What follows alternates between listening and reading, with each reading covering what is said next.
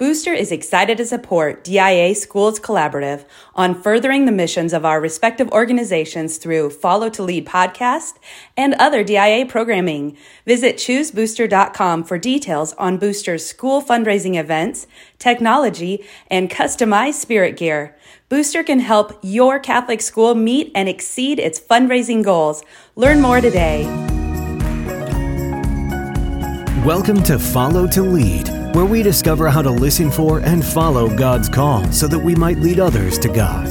Our shared stories of inspiration from religious leaders and those active in the educational ministry of the church can help you know better how God is calling you and the role passionate Catholic education plays in spreading His message of faith, hope, and love. Now please welcome the hosts of Follow to Lead, Father Randy Sly and Kyle Pietrantonio. In the name of the Father, and of the Son, and of the Holy Spirit, amen. Christ the teacher, teach us to listen. Teach us to do the deep listening to the sounds of our soul, waiting to hear your voice calling out to cast out deeper, to become fishers of men and women, shepherds of souls, to follow your will in order to lead others to the truth, beauty, and goodness only you can offer. Amen. In the name of the Father, and of the Son, and of the Holy Spirit. Amen. Welcome to Follow to Lead, a journey twice a month into the world of Catholic education, exploring what it means to follow God in order to lead others to Him. I'm Father Randy Sly, your host. And today we'll be talking with Lynn, who is the Executive Director of the Fire Foundation in Kansas City, Missouri. Lynn is in her 9th year with the Fire Foundation, having recently celebrated their 25th anniversary of providing children with special needs the opportunity for an inclusive education in Catholic schools they attend. Since the beginning in 1996, Fire has raised close to $6.2 million in support of this mission. In addition to its location in the Diocese of Kansas City, St. Joseph, Fire now has 6 affiliate partners in other parts of the country. Lynn graduated with a degree in journalism, mass communications from Kansas State University. She previously worked as a marketing manager for Donnelly College, a senior communications specialist for Blue Cross Blue Shield of Kansas City, and a marketing recruitment specialist for the Kansas City, Missouri School District. Lynn, welcome to the program. Hi, Father. So happy to be here. Well, we're just delighted that we could finally make it all work together. I know our schedules have kind of been crazy in the last couple of months, but I'm glad that we finally made it work. Me too. One of the things we like to do at the beginning of our program is to have our guests share something about themselves. So could you just share a little bit about yourself, your upbringing, and things like that? Sure, yeah. I was born and lived in Omaha, Nebraska until I was 11. Then moved to Kansas City because of my dad's work. So I've really spent I've really lived in Kansas City ever since then. So I consider myself to be a native Kansas Cityan. Mm-hmm. My husband and I raised 3 sons, all adults now, and we are so blessed. I kind of have to pinch myself, but while they all left town for a number of years, they've all come home. So we're really grateful, and it's a lot of fun to have them here. We also are recent grandparents. We have a baby girl. Oh, congratulations. 10 years, or excuse me, not 10 years old. Oh my gosh, she's 10 months old. And so that is, as any grandparents know, the absolute delight of our lives. So, yeah. And I guess one more thing I would say is I feel like I have the best job in the world. I'm really blessed to be able to do this good work with so many amazing people working alongside. It really takes a village, and we've got a really great one. Oh, that's super. I know that as we get into the program today, a lot of people will agree with you in terms of what's going on with Fire and the great people that you have working with you. And congratulations on being a grandparent.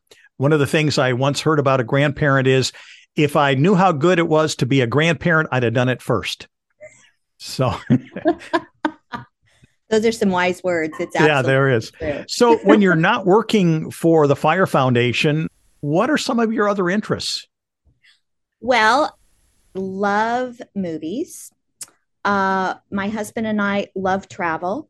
We we recently returned from a really lovely, wonderful vacation in Croatia and Portugal. So Wow. we try when it's possible to go abroad every 2 or 3 years. You know, the world is a big place and there's so many beautiful destinations to explore. But we also love traveling closer to home. We have a little vintage camper, a 1963 small camper, and so you know it's a little bit more on the glamping side. You know, we've got a mattress and a little kitchenette. Uh-huh. So anyway, we love camping. And then, you know, just family, friends, certainly dining out, and a little bit of cooking. I like to cook when I have time. So that's me. Okay, wonderful. And I'm sure that with all of the intensity of some of the different times of year for fire, that getting away like that's probably not a bad idea with everything else Oh going my on. gosh. Yeah. It's very true. So yeah, we host three big fundraising events annually, and we are right now in October in the thick of our largest event. And so it's pretty all consuming. So yeah, we have to step away and, you know, sort of get our bearings and just sort of take some deep breaths. It's, I know, a very intense time. So thank you so much for taking time to kind of be with us and to share what's going on in the area of the Fire Foundation. Now, I know that the beginning of the Fire Foundation involved a very personal involvement by some core families with special needs children. Could you tell us a little bit about the genesis of Fire? I would love to. So in 1996, six families came together. They met each other through a developmental preschool and learned that they all had in common not only that they had children with significant disabilities, but they also had this dream that their children with disabilities would also attend their Catholic parish school with siblings. Mm-hmm. And as difficult as it is to realize this, that just wasn't an option in 1996. Catholic schools were not, but really, inclusive education wasn't happening really very frequently or very broadly anywhere. So Mm-hmm. they had this dream, and they were very much moved. If it went in conversation with our founders, it's very clear that the Holy Spirit was so much at work in their hearts because you know, these are people who'd never done this before, to start a foundation, to come up with this vision and build a nonprofit organization. And they knew that they wanted their children to be included, and they really want not it wasn't good enough for them to just cross the threshold and be in a building with their siblings. They wanted them to have a sense of belonging, to be valued as children made in God's image, to be contributors, and to have the opportunity to form very authentic relationship with their peers.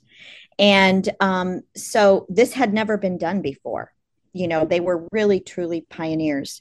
So they knocked on some doors and made some phone calls, got some initial preliminary approval by then Bishop Boland here in the Diocese of Kansas City, St. Joseph. Uh, got the seal of approval from the superintendent, and then identified two pilot schools.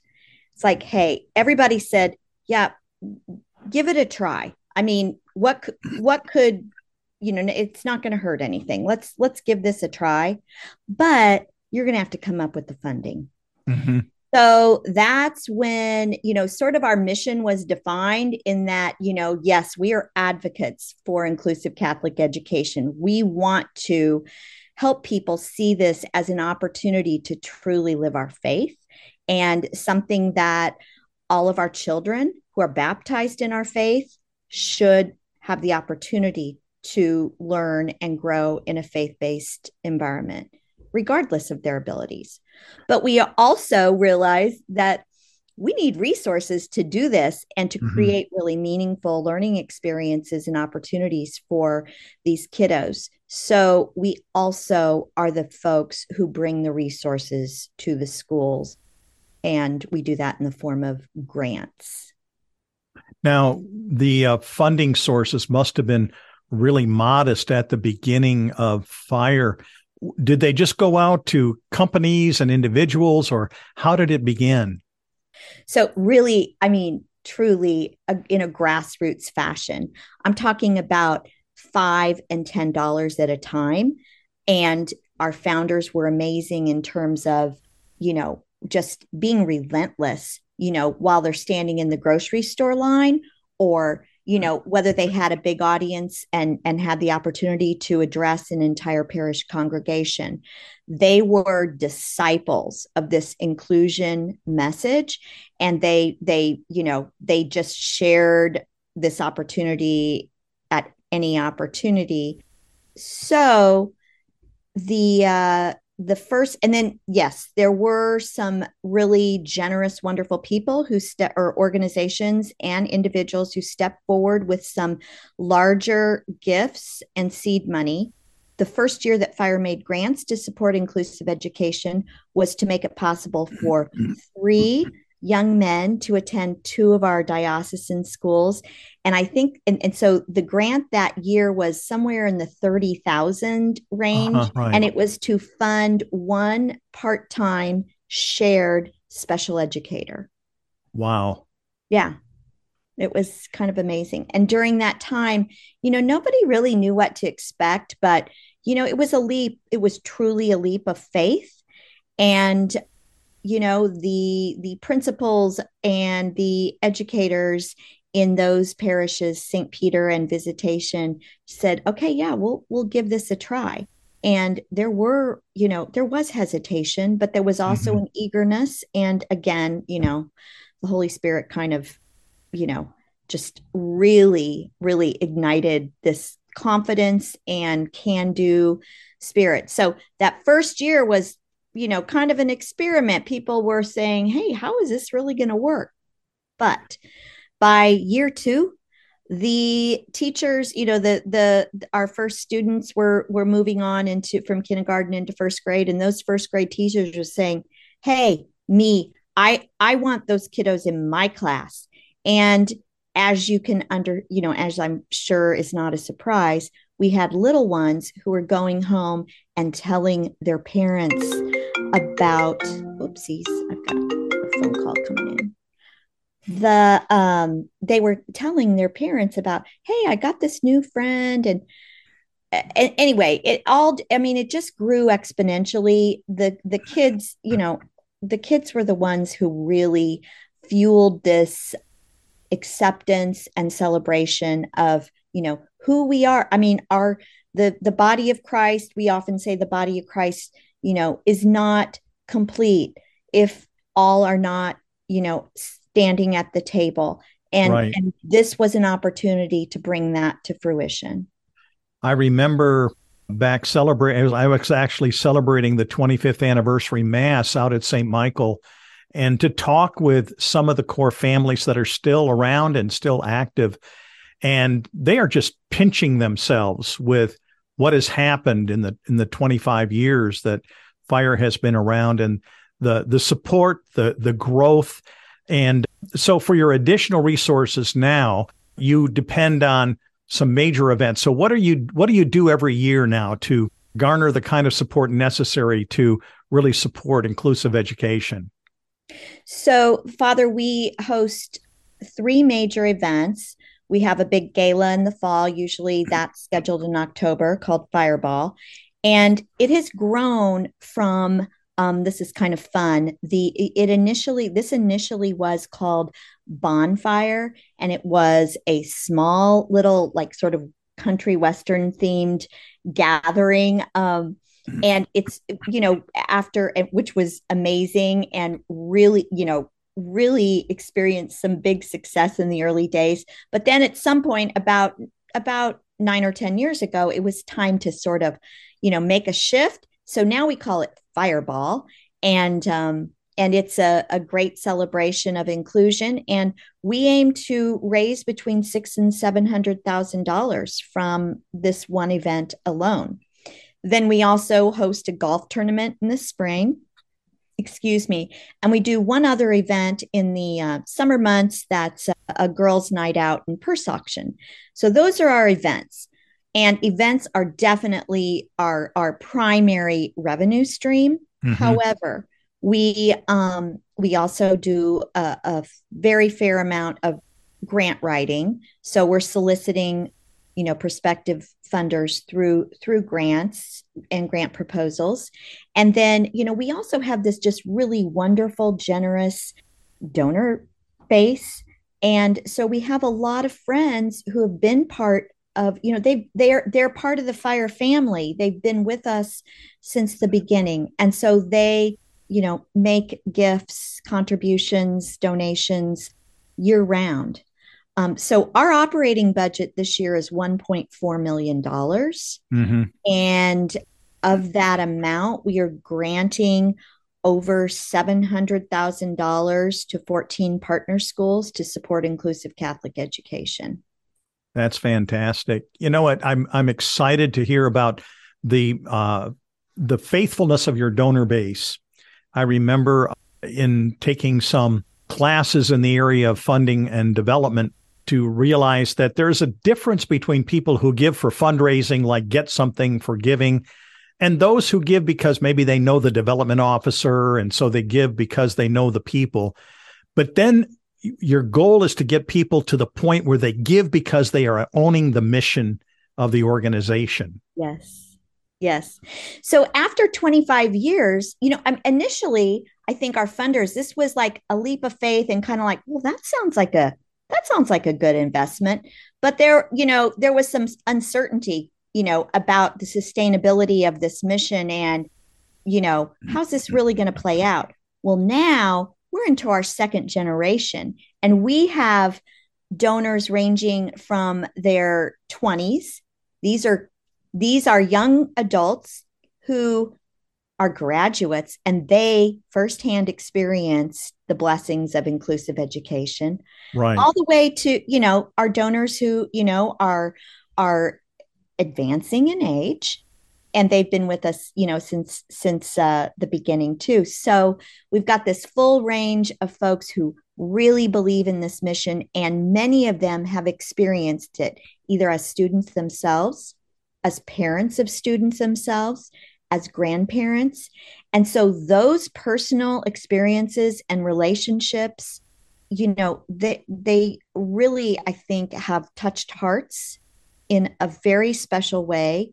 And people understand that, this is about, this is about living the gospel's message on a daily basis. We are welcoming we are reaching out to individuals who perhaps have been marginalized, and we're bringing them in and we're creating this sense of belonging. And we realize now that it's not just for them, it is for us as well, because inclusion creates meaningful experiences for everyone. I know that I experienced that when I was at St. Michael High School, the way that our SMILE zone, which stands for St. Michael Inclusive Learning Enhancement Zone, the students that were a part of the enhancement zone, they just blessed the whole school, and they're involved in classes together with their peer mentors. And, but it changes the school and it changes each person as they see how human dignity can be really manifested in so many beautiful ways for other people. And it's very exciting. Now, I know that you award mostly funding to schools, to your partner schools. What does that process look like? So we currently make grants to 14 schools located in the Diocese of Kansas City, St. Joseph in Missouri. Those partners, and we do, just to clarify, we don't make grants to families or students. Right. Our partnership is with schools who have, and these schools, these partners have signed on to they are going to use best practices in inclusive education. They are going to educate students in a least restrictive environment so that students really are learning alongside their peers to the extent that it is, a good thing. It's a productive learning experience. And then we also ask our partners to sign off on, really just being partners on this journey and helping us with fundraising, sharing our message, and expanding our circle of friends and supporters. So our partner schools go through a very formalized grant application process. There, it begins with an actual application. We have a board grant committee who reviews those applications. On that application, we really get a good snapshot of, who are these students that are being served at this school, and what are their needs? What is it going to take to create a really optimal learning experience for these kiddos? And then we also look at what are the available resources and where is the gap? So how do we do our very best within our budget restrictions? We never have enough money, but to fill that gap or to close that gap. So we then, after the grant applications have been reviewed, the committee meets with representatives from the partner schools and then makes the decision based upon all of that criteria that I mentioned.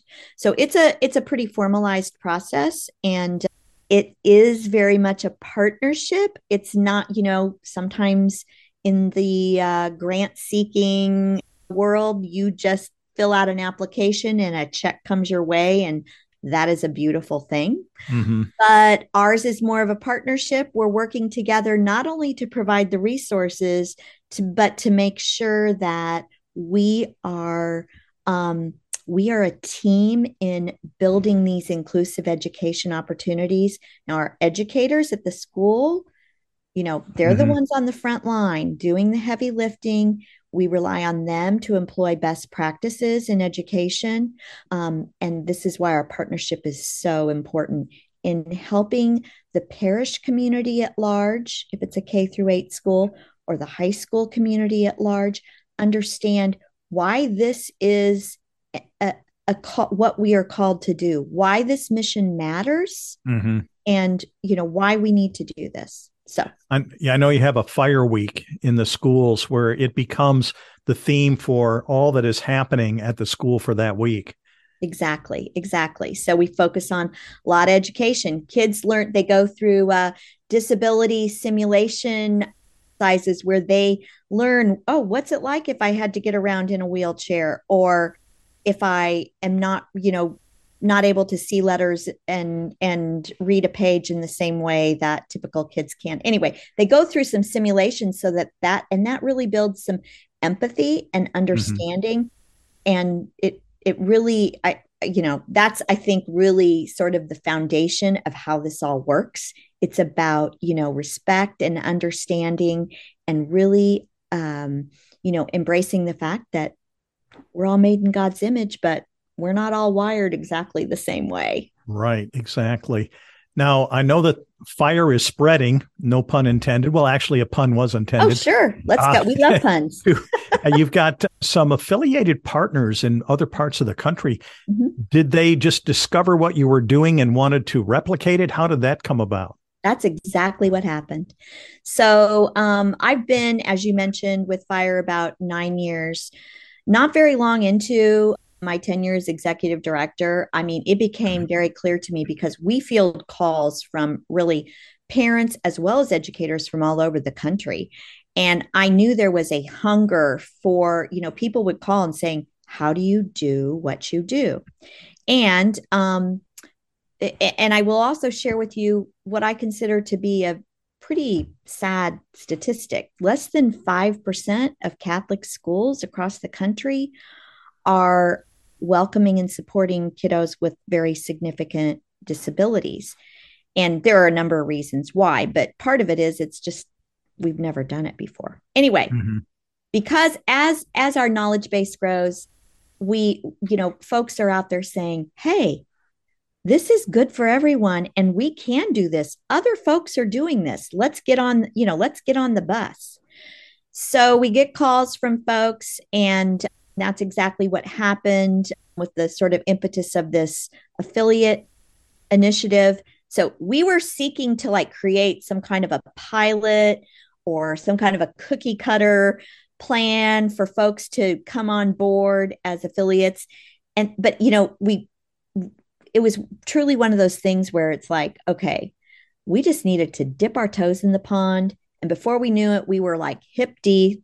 We had a call from a group in Northeast Iowa, and they wanted to become, they wanted to replicate our model. We didn't know if we were ready, but we said yes with the caveats okay, you guys are kind of our guinea pigs here. We haven't done this before, so we're all going to be learning together.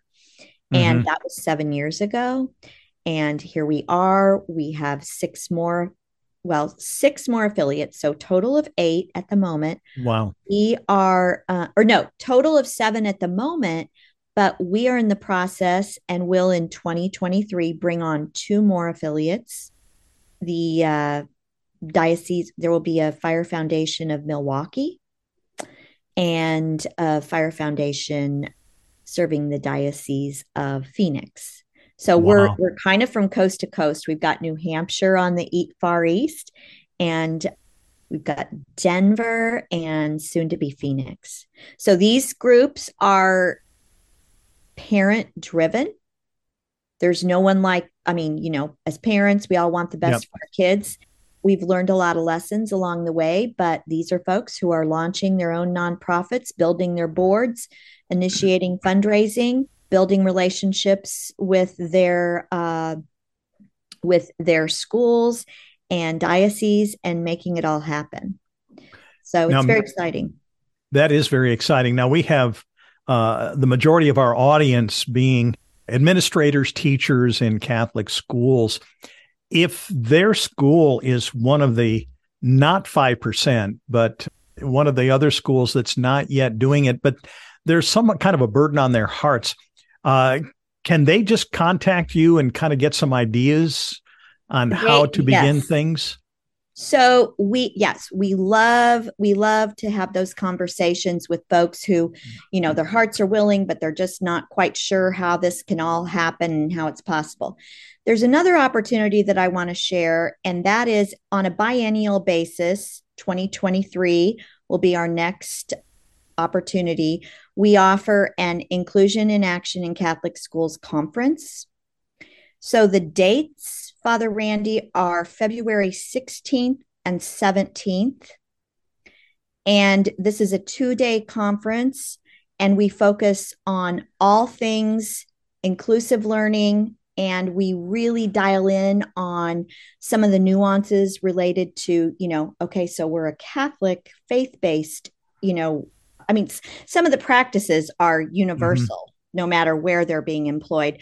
But we also talk a bit about why we as Catholic schools are especially called. And this can be really a very integral part of a Catholic school mission and distinguishes us as Catholic educators. So anyway, this conference happens in Kansas City, but it also happens virtually. So maybe I can just share with your audience. Go to firefoundation.org. We are getting ready within the next couple of weeks to post information about registration, presenters, and all things conference related. So as and this is really an opportunity for me to share. We know that money and resources are an obstacle to implementing inclusive education, but equally important is knowledge. And so that's part of why we do this conference. We want to empower our Catholic educators with knowledge and help them grow in confidence that this is possible. We can do this.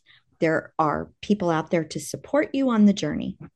I know that the conferences in the past, and I'm sure that's a continuing aspect of it, it's not just sitting in a room and having a lecture on how to do it, but you actually take them out into the field and let them see inclusive education in action. Yeah. And that's exactly why we call it inclusion in action. Yes, we do that. So one component of the in-person conference attendance is to be able to go out, and we hop on some tour buses and go out and visit schools where inclusion is happening. And we always use the adage, seeing is believing. The kids really show you the way. Like, you walk into a classroom and it's, that, Father, you witnessed it on countless occasions, but seeing is believing. You see the kids, and that kind of just makes all of those hesitations disappear. Now, the figure that you shared to me was quite alarming, that we have less than 5% really involved in inclusive education in a fundamental and essential way. I want to, instead of focusing on the negative, let's look at why inclusive education is so exciting to bring to a school. Can you share some positive mission moments, some stories, some success stories from some of your fire schools? Yeah. Yeah. How much time do we have? Yeah. So, okay, there's one just that popped right into my mind.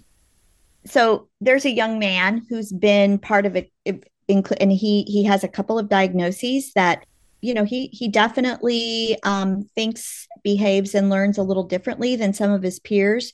But he's been tremendously successful. He started in preschool and he's now a senior.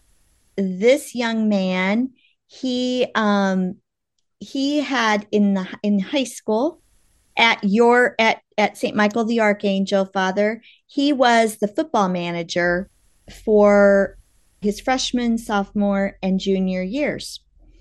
Never played football before, but he wanted to be a part of that, that just the team kind of experience. So he was the manager. So this summer, he said to the coach, "You know what? This year, I think I want to play football. I'm going to be on the team." And because the coach is like full in on this inclusive thing, and this young man, I mean, is he going to be the most skilled football player? No. But he has the spirit and the desire. And the coach said, "Yeah, we want you. We want you."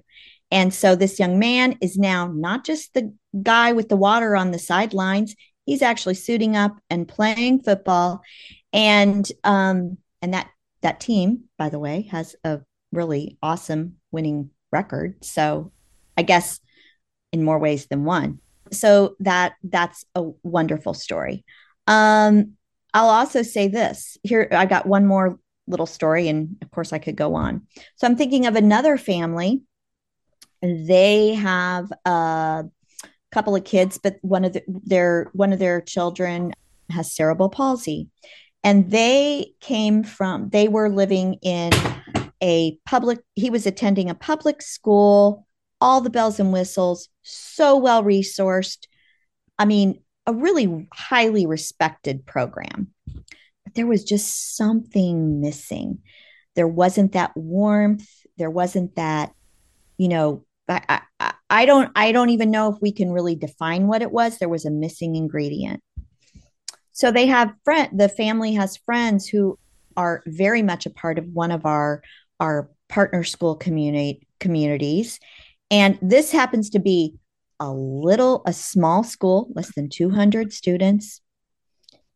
It's just an ordinary school building. There's nothing special about the building itself.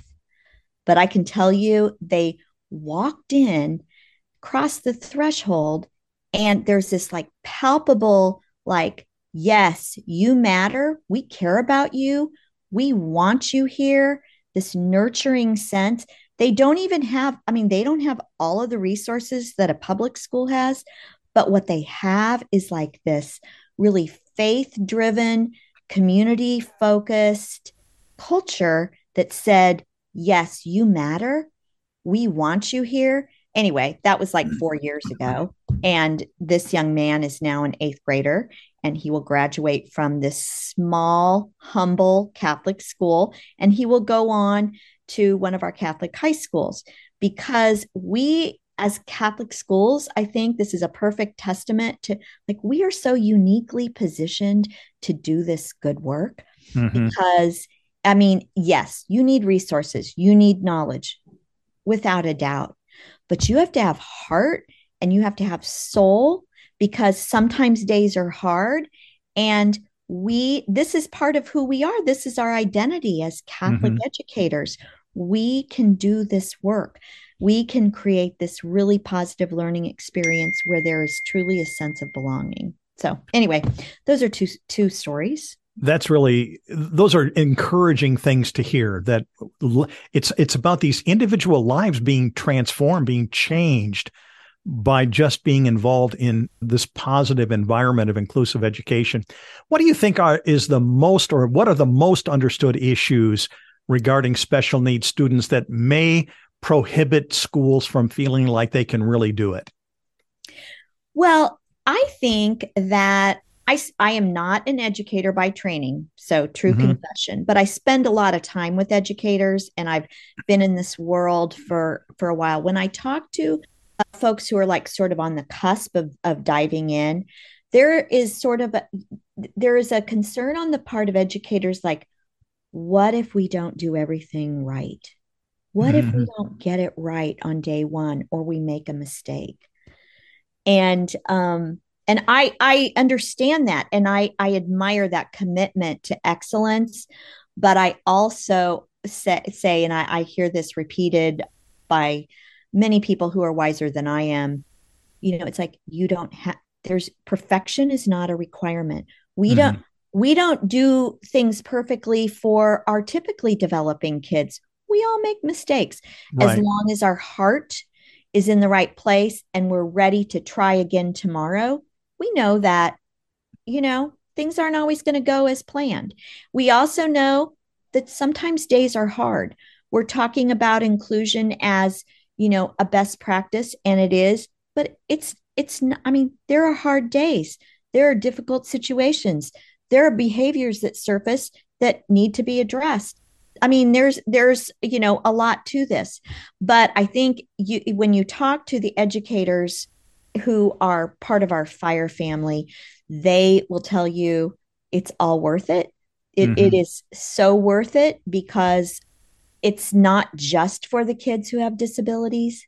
It's for the entire learning community. And I know that you saw this at St. Michael the Archangel, and this happens in all of our partner schools. Hearts are changed. We have young people who go on, they've served as peer mentors, or they have a special, a friend who, has a significant disability. And they go on and they're inspired to become occupational therapists, or, special educators, or maybe engineers, but they want to do it in an inclusive way. So it really changes perspective. I know that some of the peer mentors from our school have continued after graduation to still have a relationship with the students that they were a mentor. And it's been fun to hear. They'll come back and visit during Christmas or something like that, and be with the kids and hang out in their classrooms again, or have them over during Christmas break for a little party or a time of giving them a present. It's just wonderful to see that you really are establishing a lifelong pattern of relationship in so many ways with what's going on with the other student. And that's very exciting. Yeah, these are very genuine relationships. Yeah, it's not manufactured or doing because I have to do this. Right. Now, there's a question that's been kind of orbiting in my mind recently, and that is that our culture right now seems to be promoting some behaviors and values that it seems to me can easily influence students with special needs. There's just a lot of cultural pressure in terms of how you're going to express your life, in terms of your gender role, how you're going to express different values and things like that. And I'm Right. just wondering, I know that sometimes some special needs students can be much more influenced by the people Right. around them, and they can Sure. hear these things and all of a sudden get it into their minds. Do you see inclusive education as helping these students to properly respond to pressures that they might receive? Yes, I think so, because it's part, I mean, they're part of a Catholic community of learners where, I mean, they're learning, um, they're having experiences on a daily basis that are very connected to the values espoused by their, Catholic school. Uh-huh. And there is, so I guess I would say, we don't, I feel like Catholic schools, and I don't want to say it's a safe well, it is a safe, I mean, certainly a safe place, but it's also a place where students can come and, they understand what it means to live our Catholic faith, not just today and tomorrow, but through life. And so I just think that, through peer relationships, through what they Mm-hmm. hear from, their educators, and also the families that they are surrounded by, Mm-hmm. this is a powerful formation experience for kiddos. I'm It's not sure if I yeah. addressed your Yeah, question. no, I think it is just that they're in an environment where it is safe to ask questions and to get proper responses, but to be involved in this is kind of maybe a highfalutin term, maybe a wonderful human anthropology. There's a way that we look at our personhood from a Catholic perspective that just helps an individual to be formed. And spiritually as well. I love the fact that back in my St. Michael days, we had, and I know they still do have, we have some of our Smile Zone kids serving as altar servers and sacristans. They're singing in the choir. They're doing all these wonderful things to help build their faith in Jesus Christ as well. Yes. Okay, I've got one final question for you. All right.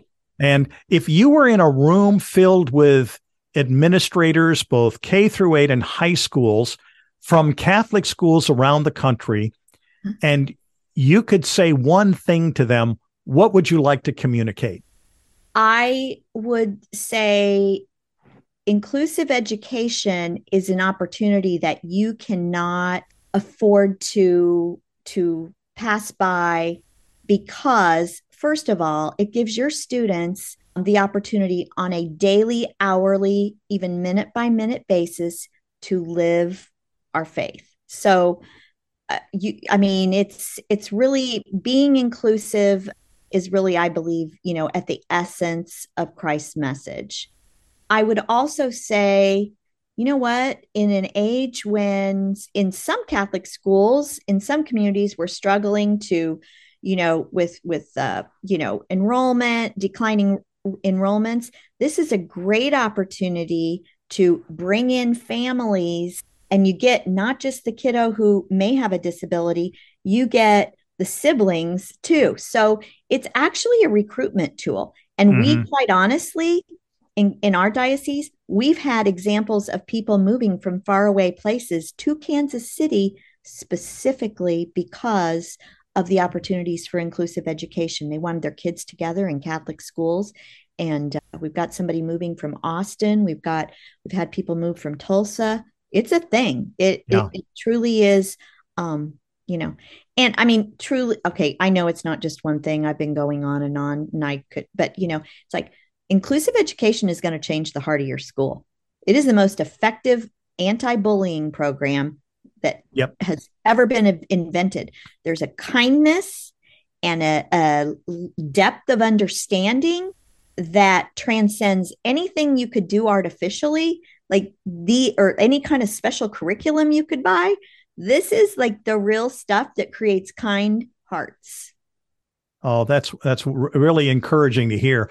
And, to see that actually happen in our schools, what a wonderful vision that can be for the future. Well, Lynn Heyer, thank you so much for being with us today here on Follow to Lead. This has been a really rich discussion and one that needs to take place in a lot of different areas of our country where inclusive education is really needed, and I know it's wanted. So again, Lynn, if our audience wants to know more about the work of the Fire Foundation and how it might be replicated, where can they go again? Firefoundation.org. We are in the process of revamping our website, but yes, and there are opportunities. You can also email info@firefoundation.org, and we will circle back with you. And also think about attending that conference on February 16th, 17th. And they can do it virtually, correct? They can. Can I say one more thing? Sure. Okay. I also, I just want to add a PS to my last comment, and that is most folks are already doing inclusion at some level.